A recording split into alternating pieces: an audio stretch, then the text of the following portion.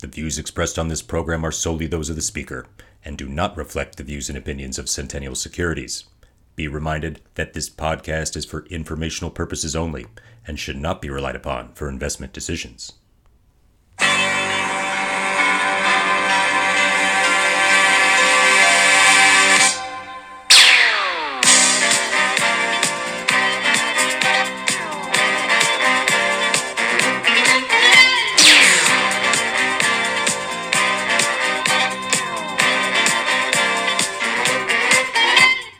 Happy Friday!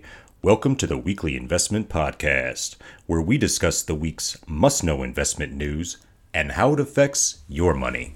I am your host, Walter.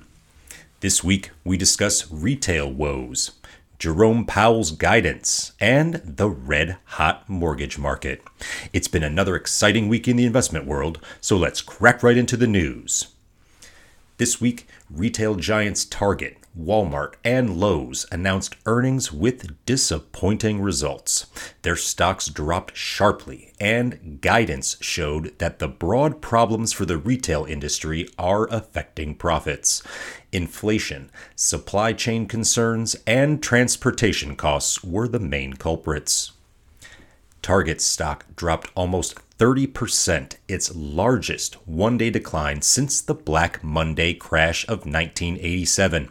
Said Chief Executive Brian Cornell, quote, "Throughout this quarter, we faced unexpectedly high costs, driven by a number of factors, resulting in profitability that came in well below our expectations and well below where we expect to operate over time." End quote.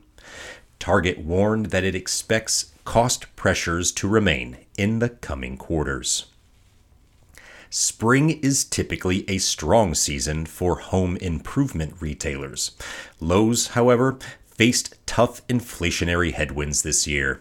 For Lowe's, the pandemic boom in home renovations and spending has also slowed, while rising interest rates are weighing on the housing sector broadly. Lowe's is also facing shortages of materials and drivers, which is driving their costs higher. Walmart's big earnings miss for the first quarter was blamed on, quote, unusual, end quote, economic environment. Inflation is eating into profit margins, especially in food, which is a low-margin business to begin with. The company reported seeing consumers trade down to cheaper deli meat and bacon due to inflation, and Walmart stock is 20% lower this week alone.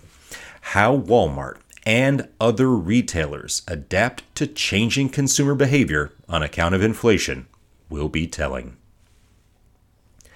At a Wall Street Journal event on Tuesday, Federal Reserve Chairman Jerome Powell said that the central bank will raise short-term interest rates until there is, quote, clear and convincing evidence, end quote, that inflation is slowing.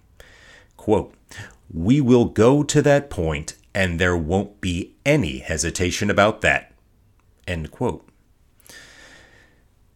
There's more. Quote, there could be some more pain involved in restoring price stability, but we think we can sustain a strong labor market. End quote. Powell said Tuesday that there was broad support for an additional 0.5% move in the next 2 policy-setting meetings. Other Fed officials voiced their support for that plan, which would lift the federal funds rate between 1.75% and 2% by the end of July. Powell did caution, quote, that's short of a prediction or a statement of forward guidance that we're actually going to do this, end quote. The Fed chief also said the Russian invasion of Ukraine and the economic shutdowns in China could further cloud the picture on inflation. Regular listeners will recall that for months we've noted on this podcast that economic shutdowns in China and the war in Ukraine are outside of the Fed's control. Clearly, the Fed is talking like they are ready to make bigger interest rate increases in an effort to do what they can to help slow inflation. But to what effect? On Tuesday, Powell used an interesting analogy to illustrate his point regarding the potential outcome of the Fed's plan to slow inflation. He said, quote, "Sometimes the landing is just perfect. Sometimes it's just a little bumpy. It's still a good landing. You don't even notice it." End quote. The Fed's next policy setting meeting is June 14th and 15th. My advice, buckle up, because the landing will be bumpy. At time of recording, average 30-year mortgage is about 5.5%. That's over 2% more than a year ago, and the highest since 2018. Why emphasize at the time of recording? Rates are moving quickly, with the Fed signaling further rate hikes in their upcoming meetings. Expect mortgage rates to increase further as the year progresses. How are higher rates affecting demand? You would expect higher rates to slow demand. As the money someone has to pay to finance a home purchase increases, the number of people able to pay those increased costs is reduced. This is bearing out, with applications for new mortgages down 15% from this time last year. However, low levels of housing inventory and rapid home price gains are fueling continued demand, sometimes even bidding wars in really hot markets. Spurned buyers who have missed out on previous opportunities are bidding above asking in an effort to secure that home of their dreams. The prospect of increased rates is also driving demand, as buyers want to lock in rates now before they go even higher and are willing to pay over asking to close the deal. This cycle is unsustainable. Rates will, at some point, reach a level where demand will fall and housing prices will adjust accordingly. By how much? Well, the old real estate mantra of location, location, location is the biggest factor. Some locations will fall harder than others.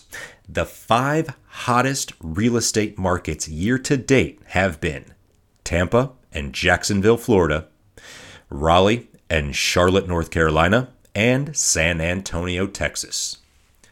Quick story. In early 2008, I was living in Tampa, and the city was booming.